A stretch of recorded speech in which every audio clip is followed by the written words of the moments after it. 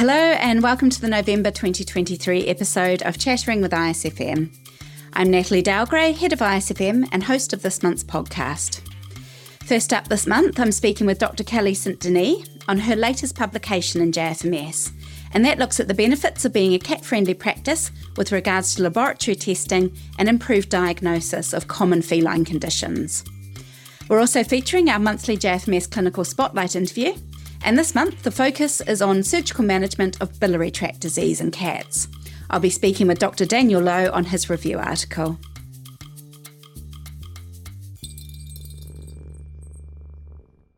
So we are talking about your paper today, and the title is Cat-Friendly Practice Improves Feline Visits, Resulting in Increased Laboratory Testing and Increased Diagnosis of Certain Common Feline Conditions. To start with, would you be able to summarise the study and the study design for us? Sure. So this is something that was put together with collaboration between AFP and IDEX. So we did look at a number of cat-friendly practices versus non-cat-friendly practices in a retrospective manner. And of course, those practices had to have an IDEX account and a practice information management system so that IDEX could actually monitor the data that was collected. And they broke the analysis up into two different sets of data. So first was the financial and then also a clinical findings. Our hypotheses were that cat-friendly practices were going to be getting more income from laboratory testing, but also doing more diagnostic testing and also having increased results and findings associated with disease in cats. As vets, so we're often very focused on the clinical side of things, but sometimes people that are more in the managerial side of things want to see what the financial benefit is. We have some publications that have already shown that. We know there's reduced injury and reduced insurance claims. We know from a cat-friendly clinic study done in Spain by Pierre Mercado that, again, they had shown increased income associated with cat-friendly clinics compared to non-cat-friendly.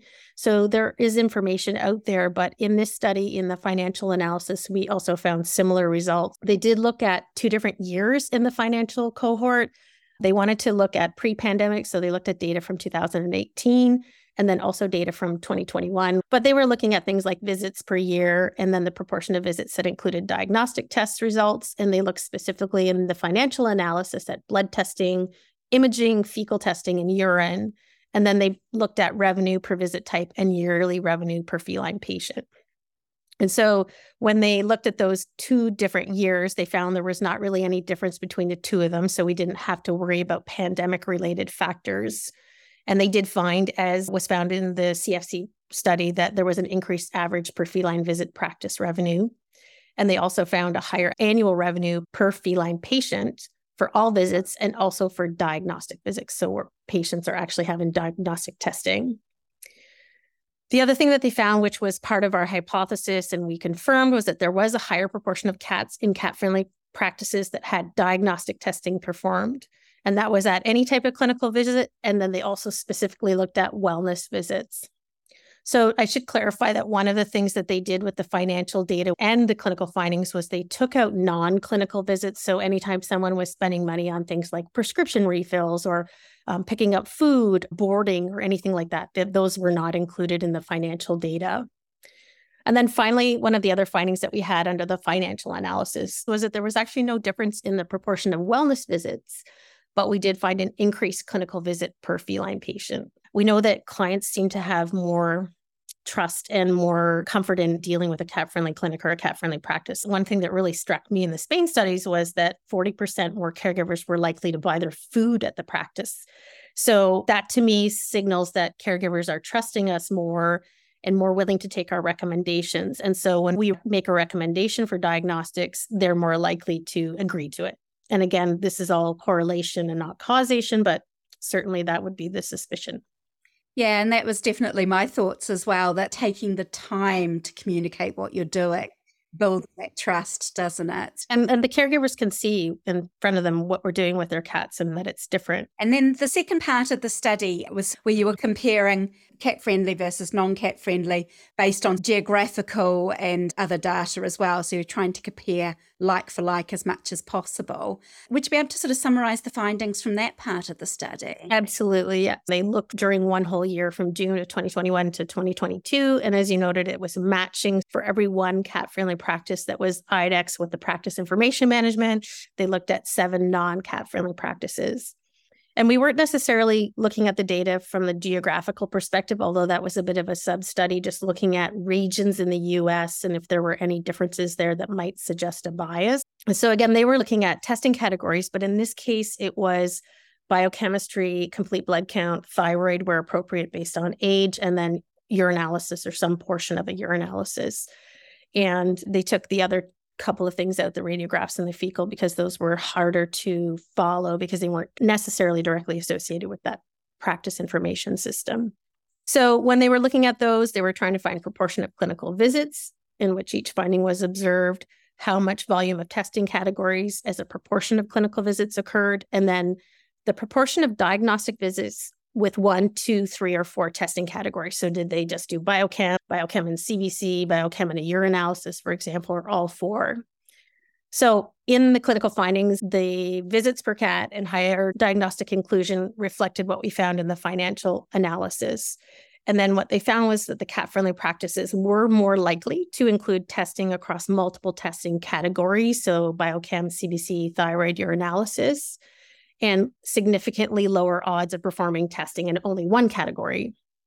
And then when they looked at that in more detail, they had significantly higher odds of performing testing from more than one category.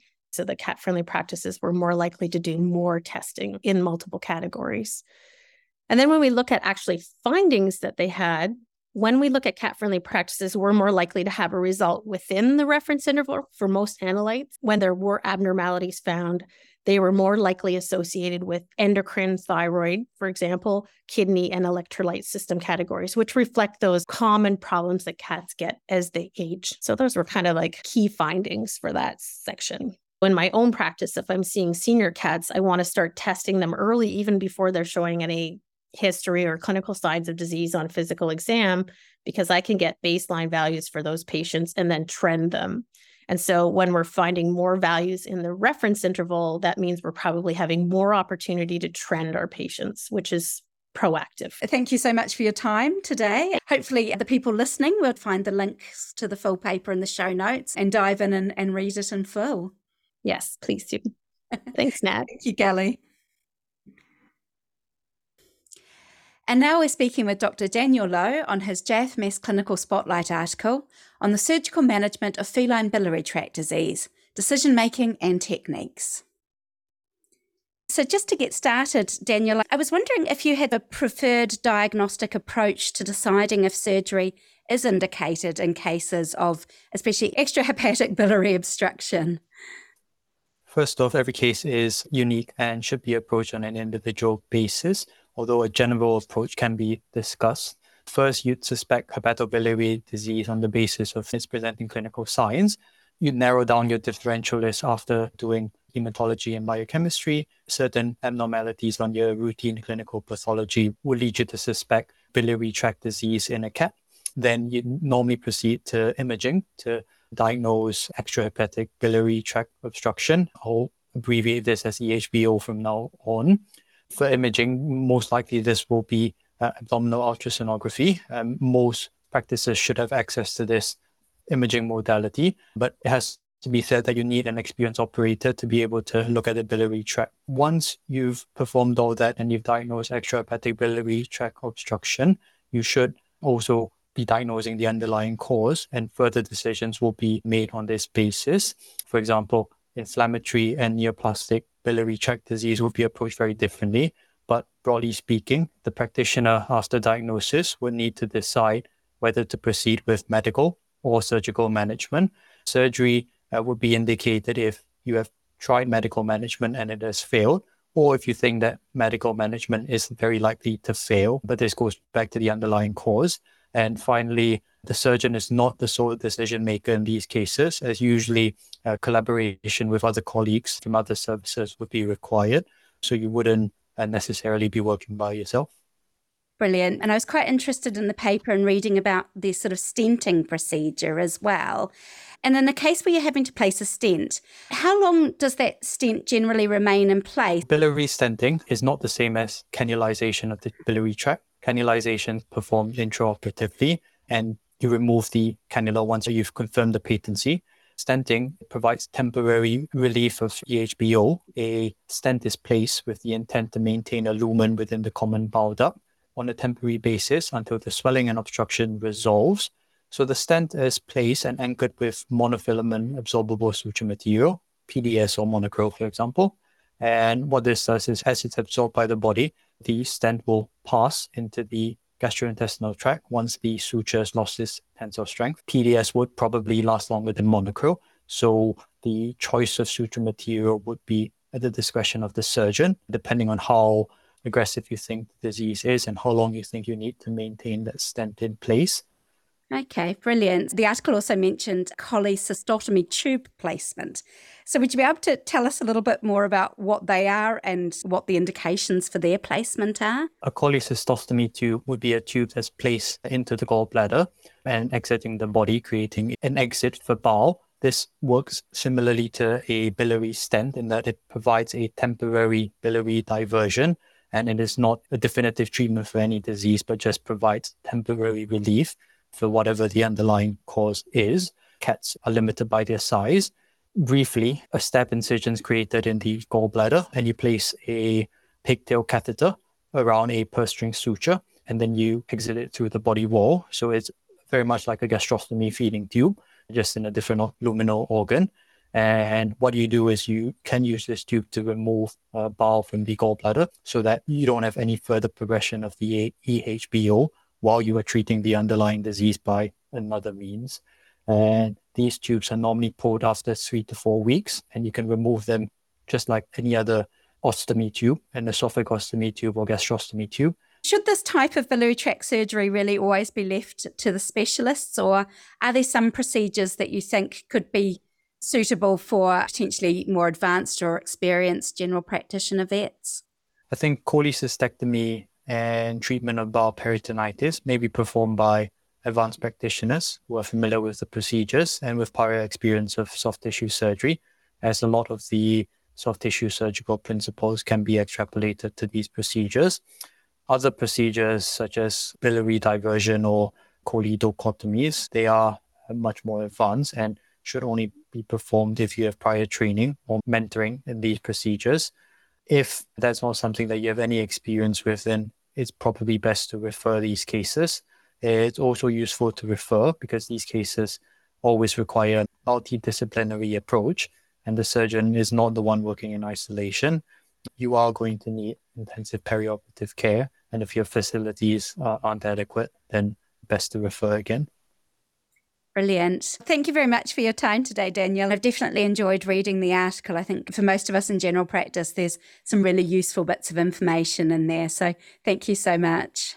Yes, and thank you for having me. And if listeners have any further questions or wondering about biliary tract surgery, then please do take a look at the article.